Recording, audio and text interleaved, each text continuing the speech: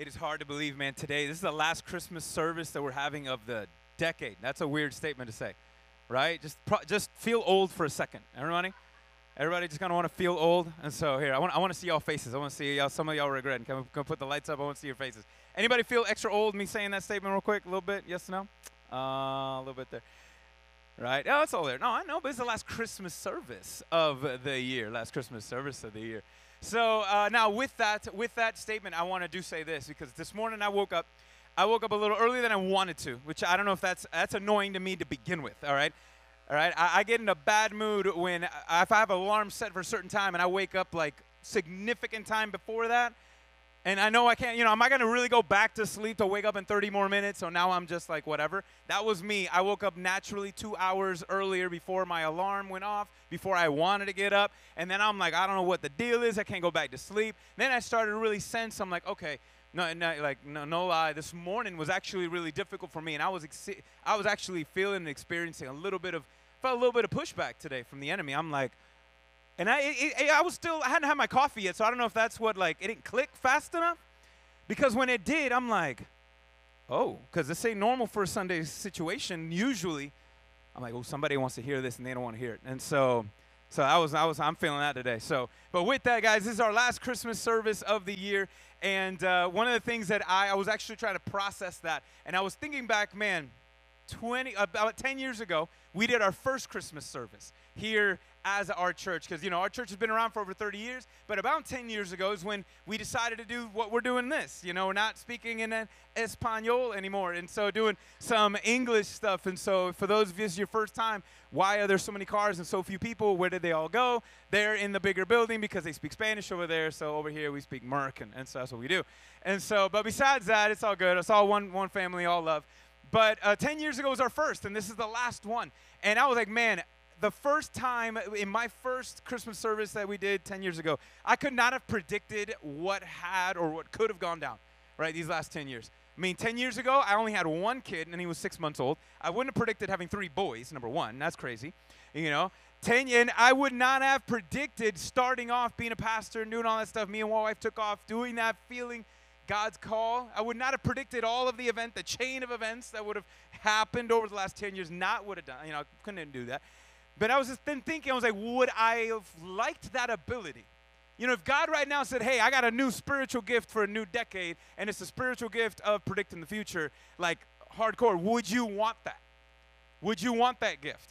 A part of me would. I'm like, well, it'd be nice to be able to predict the future because, a little side hustle, right? Make some money off I know what the Super Bowl champ's going to be for the next, whatnot. Make a little side hustle on the side. It's information I know. I didn't steal the info, so it's honorable, right? Maybe. I don't know. Maybe not. But, I would have loved to have, gotten in on the ground floor, investing in on, Instagram before Instagram popped off. Just think about that. 10 years ago, most of these social media accounts weren't even around. A life before Snapchat, Instagram, I think maybe Twitter was that's OG. That's been hanging in there for a bit.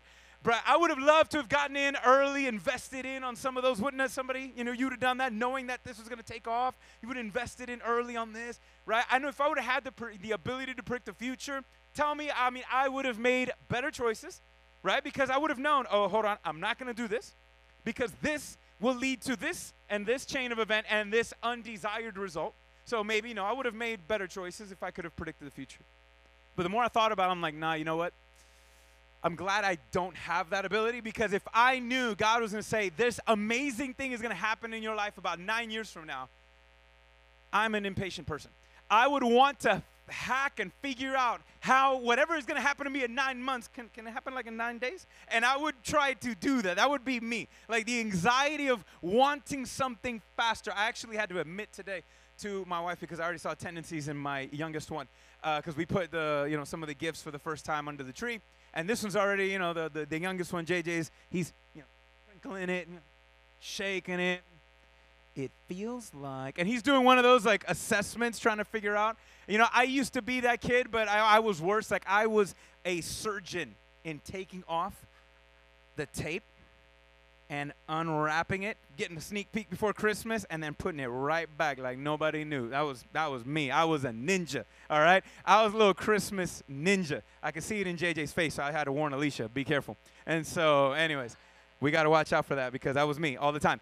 If I knew something amazing was going to happen, I would not, like, I don't know, I'd be so distracted. I'm glad I don't have that ability. But I do know this. If I had this ability to predict the future on point, I'm sure, I mean, like, if let's say today I was able to predict the Super Bowl champ for the, it's going to happen, what, a month from now? A month or so? If I could predict the Super Bowl champ, or forget that, there's games going on today.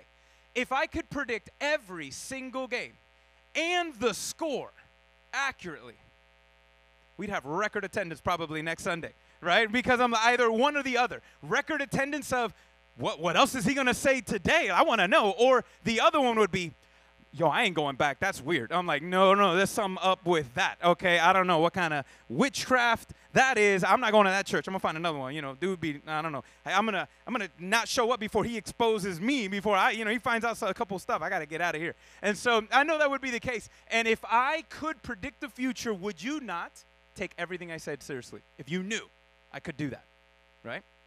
If I could do it perfectly, and not just say something that's going to happen today, but what if I could predict something that was going to happen to you 10 years from now, and it was exactly how it happened? How would you not, like, go back and what else did he say, right? Or go back to YouTube, go back to anything else, and like, what else did he say? I mean, if I could predict the future that accurately, I am sure you would not doubt something that I would say if I had that track record, right? Yes or no? You wouldn't. I just know it. You wouldn't. Now, obviously, I can't do that. But those words that you saw in the video today were not just empty words, not just fancy words. We've been looking at some of those words, and we're going to look at some of those today. That was written through the inspiration of the Holy Spirit by a guy named Isaiah. And Isaiah got to see a sneak peek of the Christmas story of what God was going to do in the world 700 years before it happened. In fact, this whole series, Unto Us a Child is Born, for those, if you don't even got 20/20 vision, a little scribble on the bottom, that's what it says. Unto us a child is born comes from Isaiah, that he could see. God gave him a glimpse and say, yo, something's going to happen, and this is what it's going to look like. And the way Isaiah could reflect in the words was, I see a child born, I see a son given, a God coming unto us. Because we couldn't go to him, he came to us. But it's one thing if Isaiah could have prophesied his birth, which there's a few things we've been looking at over the last 3 weeks. Man, Isaiah said some details about the birth of Jesus that are spot on 700 years earlier. But what's even more amazing is what we're going to look at today. Because not only did Isaiah prophesy the birth of Christ, he actually prophesied the life and the death of Jesus, of that same son that was born, that same child that was born, son was given. He was able to see the end of this son's life after growing up with accuracy. So if I could predict something with that kind of level of precision and you would not doubt me, I'm going to just challenge you. If this was, and again, happening with such precision 700 years before it happened, I'm just going to challenge you to lift any judgment that you may have on God's word. Because if he could be right about that, then what else could he be right about? If he could predict something 700 years and happen it just on point, what else? What else could he have talked about? And so we're going to look at that today. So I know, and one of the things, and now God's not trying to show off. When he's trying to say, hey, look, I'm going to tell you something that's going to happen 700 years from now, and it happens, it's not because God's trying to show off. He wants to show us that this son that would be born, this child that would be born, son that would be given, would not be just no ordinary baby. And that Jesus was not just going to be an ordinary man. And the life that this guy, this Messiah, promised person would give would be no ordinary life. And so let's look at Isaiah chapter 53. We're going to look at just a couple sections here. This Isaiah now, after getting a glimpse of the beginning of this boy's life, God actually pulls back the curtain of history, or the future actually, even more, to show him, look what the end would look like, Isaiah. And Isaiah writes in this chapter, chapter 53, these details that come into light in an amazing way, culminates in the climax in the story of Jesus. Because Jesus, yes, he showed up in a baby in a manger, but he didn't stay there. He outgrew that manger, and I'm glad because he went all the way from that manger to the cross.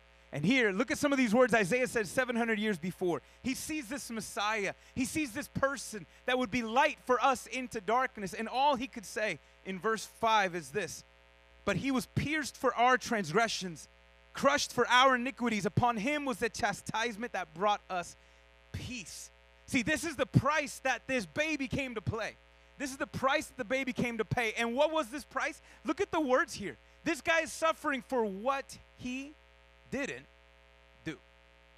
Y'all catch those words there? Look at that. He's wounded, crushed upon him, but for what? For our transgressions, our fault, our mishaps, our mistakes. He was crushed for our, you know what iniquity is? This is a fancy word. You know what that is? It's being hell-bent. Have you ever heard someone say that? Yo, this dude was just hell-bent towards, I don't know, it's a phrase. But to be hell-bent meaning, look, you and I all were born with this inclination to want to do the wrong thing, with this inclination to want to choose God, not God's way, the opposite way. That's what iniquity is. It's this natural default setting for everything that is not God. And that is just, could we help that? No. But it was him. He put all of that punishment, everything upon himself. And then for what? To bring us what? Peace. He paid this price so that we could have peace. And by his stripes, we're going to be healed. Think about that. This guy would be hurt so we could be healed. He was going to be crushed so we can be recreated. That's what he was doing. His body was put into pieces so you and I can have peace. Now, I'm sure you would all agree with me with this statement. Yo, that's not fair. That's not fair.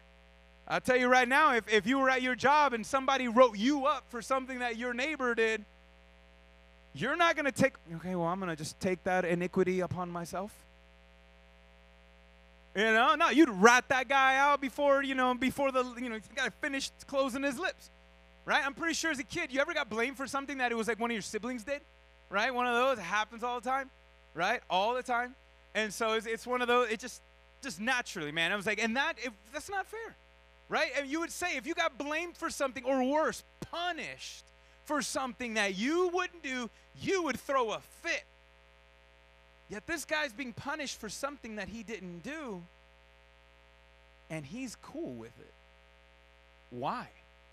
He came to pay. This is the price that he came to pay. And he came to pay this price because there was a problem. Look at the next verse. You want to know the problem is? Look at the next one. For we all like sheep have gone astray. We have turned everyone to his own way, and the Lord and the Lord has laid on him, that person, the iniquities of us all. Again, there's that hell-bent decision, the wrong ways of thinking, behaving, acting, believing, all of those things.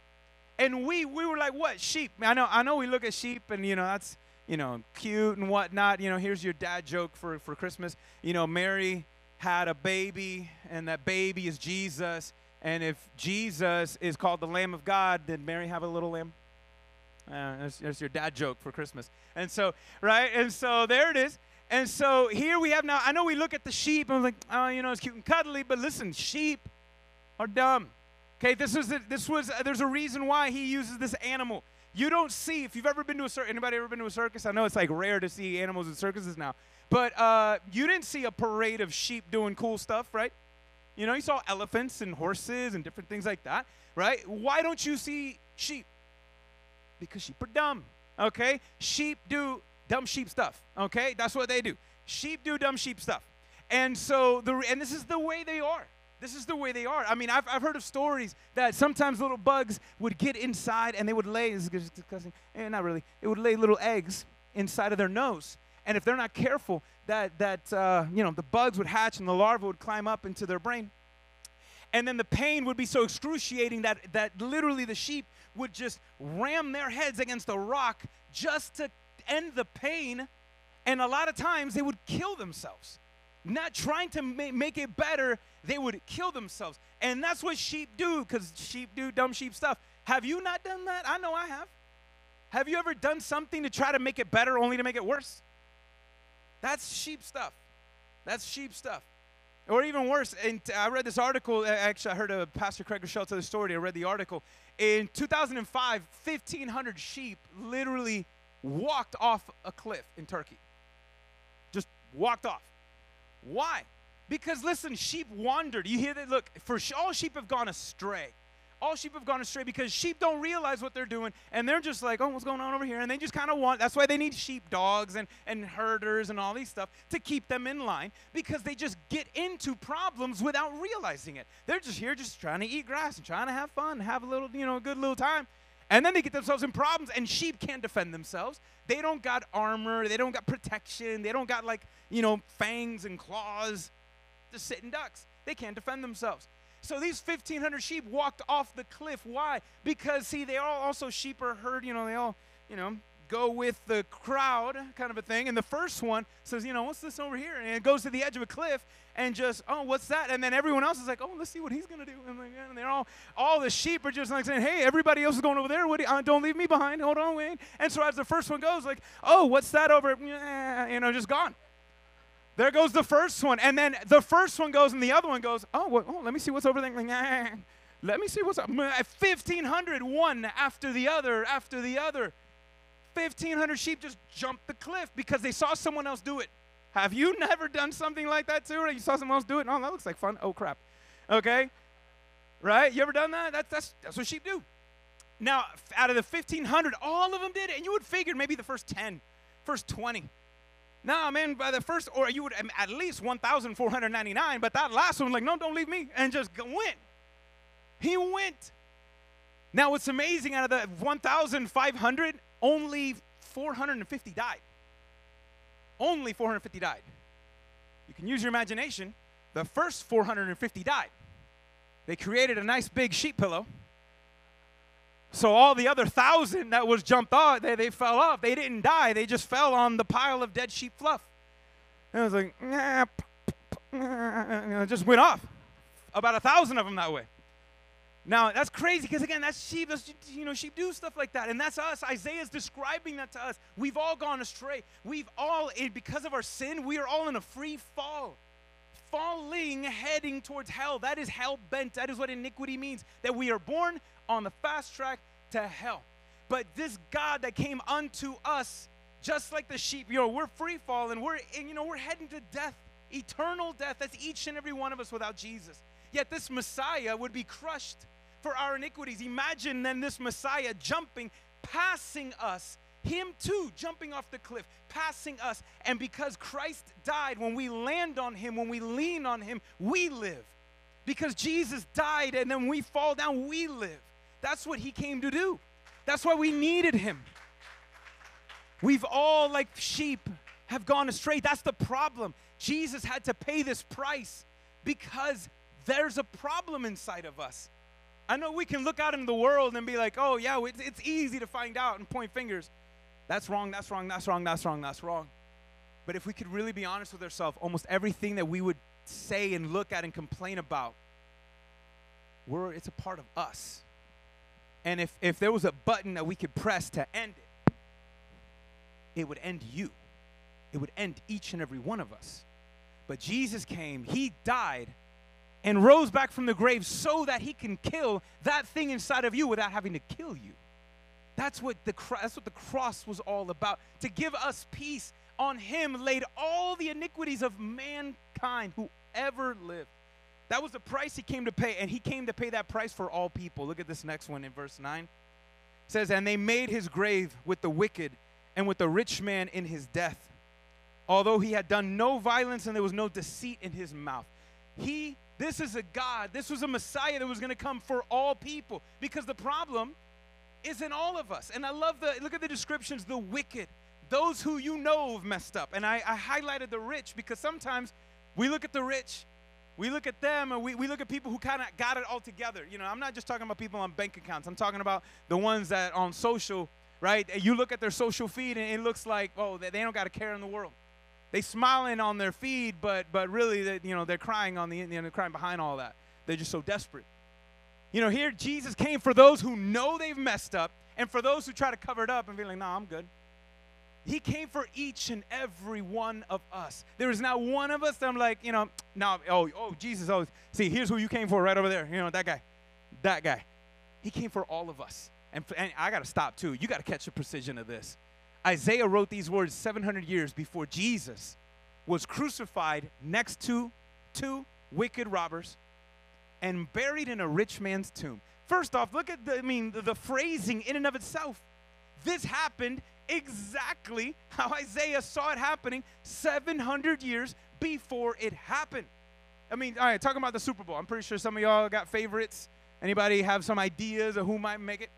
Could you imagine if I could predict the Super Bowl? But here, if I predicted not only the teams, if I predicted the exact minute to the second of how long the game would be, if I predicted the entire stat line, every stat that every person would have, and I could predict the score, and I could predict the viewership, the ratings, and I could be able to predict, every little element, what would happen here and there. I mean, the details. If I could do it like that, I know you'd all be my best friends all the time. I was like, hey, so, you watching the game today? What you think? I know that would be you. I know that would be if I could do that with that accuracy. Everybody would take me seriously. Not that y'all don't, but you get what I'm saying. Isaiah saw the details of his birth and death with this precision. Again, God's showing off because he wants to show us that this person was not just going to be any person. It's not just going to be anybody. This guy, Jesus came to pay this price because we all have a problem that all people have. And what's the final product? Look at this next verse. We saw it in a minute in the video. Look at 11. Out of the anguish of his soul, he's going to see and be what? What's that S word? Satisfied. First off, this dude's going to be smiling through by the end of this process. You saw the phrase is pierced, right? His hands and feet, his back, his head was all pierced with thorns and nails. That's what was happening to Jesus. He did all of this, and he would see and be satisfied. Isaiah's literally predicting, and in verse 10, he highlights and it says it again. This guy is going to actually die, but God would prolong his ways and his days, and he's going to see the final result. Isaiah is even predicting the resurrection of Jesus 700 years before it happened. And all for what? I love this. By the knowledge, by us knowing this righteous one, by coming into understanding who he is, my servant, speaking of this individual, he's going to make many to be accounted righteous. Because again, there's that phrase, he's going to bear their iniquities. Guys, that statement. When he says, look, iniquities is wrongdoing, wrong thinking. Righteousness is making things right. He's like saying all of the wrong that you have done in Christ, he's going to make things right. For all the wrong you've done, he's going to make it right. No, every single one. He did it so he can make things right. In fact, here's just the bottom line. If there was one thing I wanted you to remember, guys, it's this. That Jesus died and came back to life to give life to those who are dying. Jesus came back, he died and came back to life to give life to all who are dying. And I know I've been there. Sometimes I can still catch myself there and I got to remind myself. Right? I know we've all used the phrase. I was like, I'm just dying for Christmas to show up. I'm just dying to go on vacation. I'm just dying, right, to whatever, fill in the blank. We all got that, right? I'm just dying to experience this. Go here. I'm just dying to see my kids. I'm just dying to, find that person. I'm just dying to. There's just everything in you. It's just, I just want it. And there's a lot of us, I know me, man, there's plenty of times I found myself, I was dying to feel something. I was dying to feel alive, that I was willing to do anything and everything just to feel something because I was dying. And I didn't know that. And I just wanted to feel alive, and so I tried that, but it was fun for a moment. Let's not kid ourselves. We're never tempted to do boring stuff, okay? We're never tempted to do boring stuff, right? So we're tempted to do stuff that's fun. It's fun, but it never lasts. It's fun, but it never lasts. You may feel it in the moment, but then it's like, then you got that whatever, either the feeling, or even if you don't got shame and regret, here's the thing, that feeling never lasts. You got to keep running back to it. You got to keep running back to it, because it never lasts. And that was me, man. I found myself plenty of times just dying to feel something, dying to feel significant, dying to feel loved, and I would willing to compromise anything and everything just to feel something. But that's what Jesus did. Jesus came to give life to those who are dying, those who are down, those who are desperate. Jesus is saying, I came to give you life.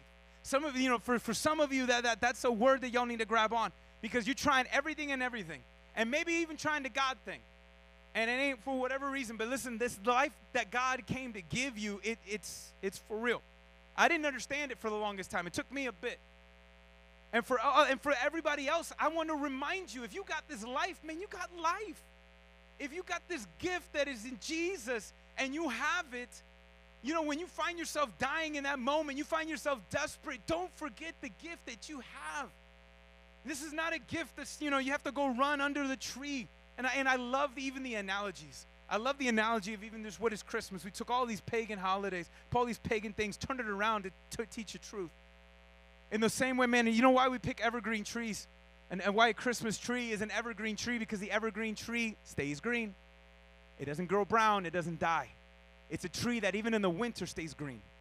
And that's our Jesus. That's the life that he gives us. That even in our darkest, even in our downest, we can still breathe and still be green and full of life.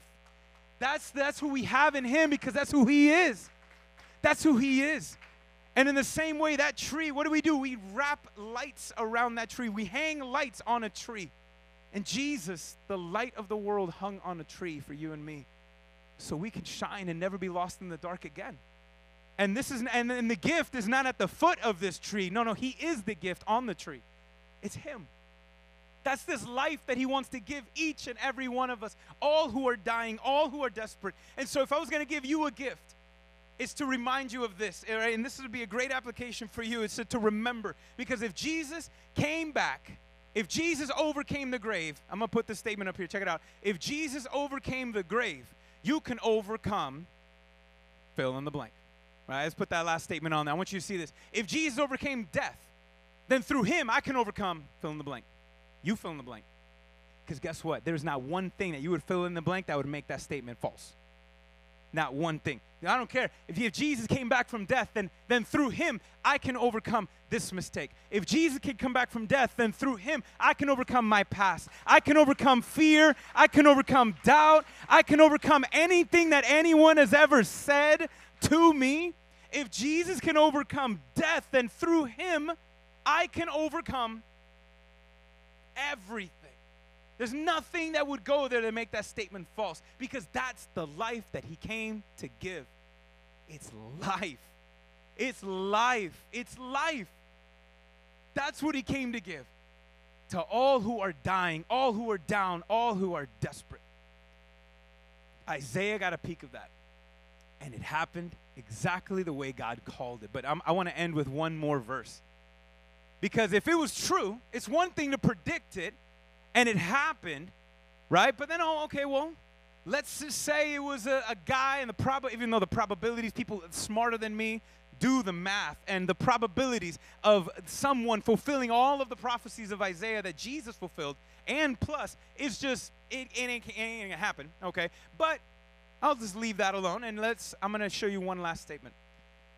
In John did not see the birth of Jesus.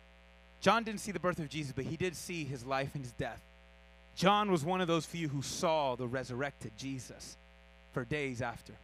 This is the same John who wrote John 3:16, God so loved the world, rephrasing a lot what Isaiah said, that God so loved the world that he would give his son, whoever would believe, would have eternal life, no more condemnation. Nothing can hang over your head anymore when you put your trust and faith in Jesus. But I love John's intro, because John has such a short recap, and he remixes the Christmas story in a great way.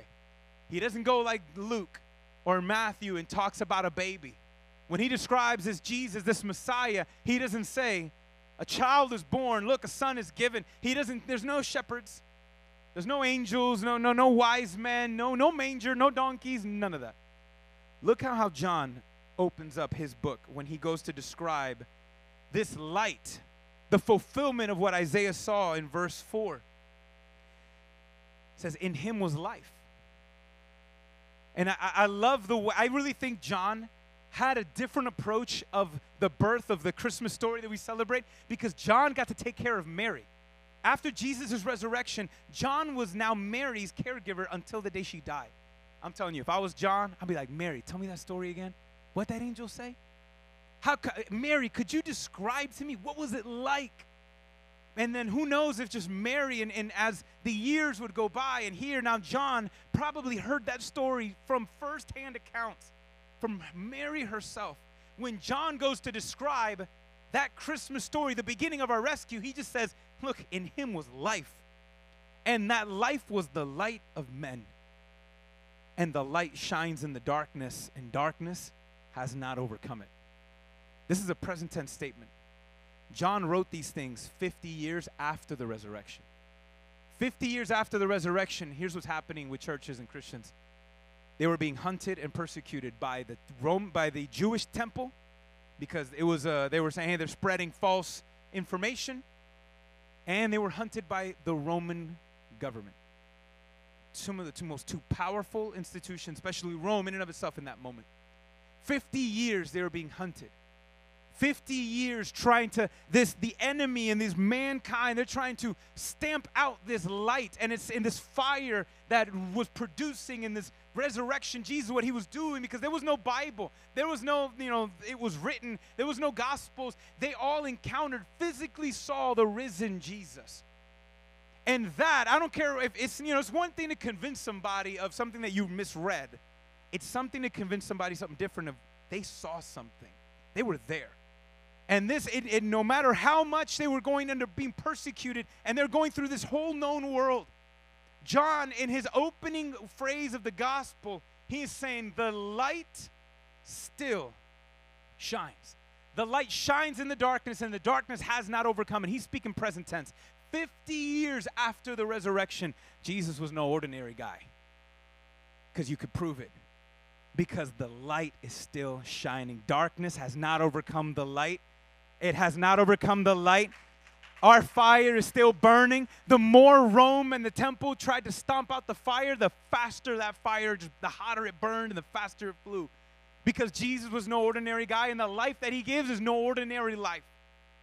No ordinary life. The light still shines, and I can predict this one thing with all certainty and all confidence. I can predict one thing about the future. God gave Isaiah a glimpse of the future 700 years before it happened. John, 50 years later, he's looking back. I'm like saying, hey, that light's still shining. We're still winning. Darkness has not overcome the light yet. We're still winning. We're on a roll. About 15 years after that statement. Well, John, it's been 15 years. Is the light still shining? Has the darkness still not overcome the light? Well, God now gives John a glimpse of the future. The book of Revelation, the last book of the Bible, was written by the same John. And now John, when he writes the book of Revelation, it's not a statement saying, hey, 15 years after I said it, hey, we're still winning, light's still shining, darkness hasn't. No, his whole theme and God's theme in the Revelation is different. He's saying, look at the end, John, what do you see? All I see is light. All I see is light, John says. And with that, I say, yeah, John, because in the end, darkness has not overcome the light, and it never will. It never will. And guys, that's what you want to hold on to today. Hold on to this life. Jesus came to give that life to all who are dying, and this life is light. And this light cannot be overcome by any darkness, whatever you fill in the blank, whatever darkness of thoughts or emotions or past or future, anxiety, fear. There is not one element of darkness that can kill that light inside of you. And I can predict that as of 2019, the light still shines. Darkness has not overcome the light. In 2,000 years later, with all confidence, I can say in 2020, this next decade, the light's still going to shine. All the way up until the very end. All the way until the end. And if you have this light, there is nothing, no form of darkness can overcome it. Because if Jesus can overcome death, through him, there is nothing you can't overcome. Nothing. When he's everything, he is everything. That's the life that he wants to give us. And so I want to challenge you. I want to do something today. I want to pray with you guys. I'm going to do something a little bit. This is during this time of year, we like to do our candlelight service, which we're going to do that in a second. But I want to challenge some of you today. There is something that you all had today. You've all walked in here. I guarantee you, I did too. We all, if we can be honest, we can all put something in that blank. We can all put something in that blank. Maybe in that blank, maybe it's a wound. want you to look at that blank, because I guarantee you right now, if you look at that blank, Holy Spirit's going to bring something. Maybe there's something in that blank that you can't stop thinking about. You can't get over that. Maybe it's you know, it could be a lot of things. It can be something that happened to you, something that you did. Maybe it's a fear of the future, anxiety. Maybe there's an unanswered prayer yet, and your faith is buckling because it hasn't happened yet. Or maybe God is coming through in a way that you can't understand and you don't figure it out. There's a lot that can go there. Do not leave this place with that in your hands. Put it in the blank. Put it in the blank. And thank Jesus that, you know what? You can feel overwhelmed from times. I ain't saying you can't feel overwhelmed. You can feel overwhelmed, but you can hold on and say, I might be overwhelmed, but I will never be overcome. That's different. I can feel overwhelmed, but I will never be overcome. That's different. And it's not because of you. It's not because you're going to try harder. No, let there be light. Don't make the light. Don't make it light. Because you know what make means? It means you try. You do it. You sustain it. Don't make it light. Let it. To let it means surrender. To let it means, God, you do that because I can't. To let it means, God, you sustain this because I can't. That's what it is.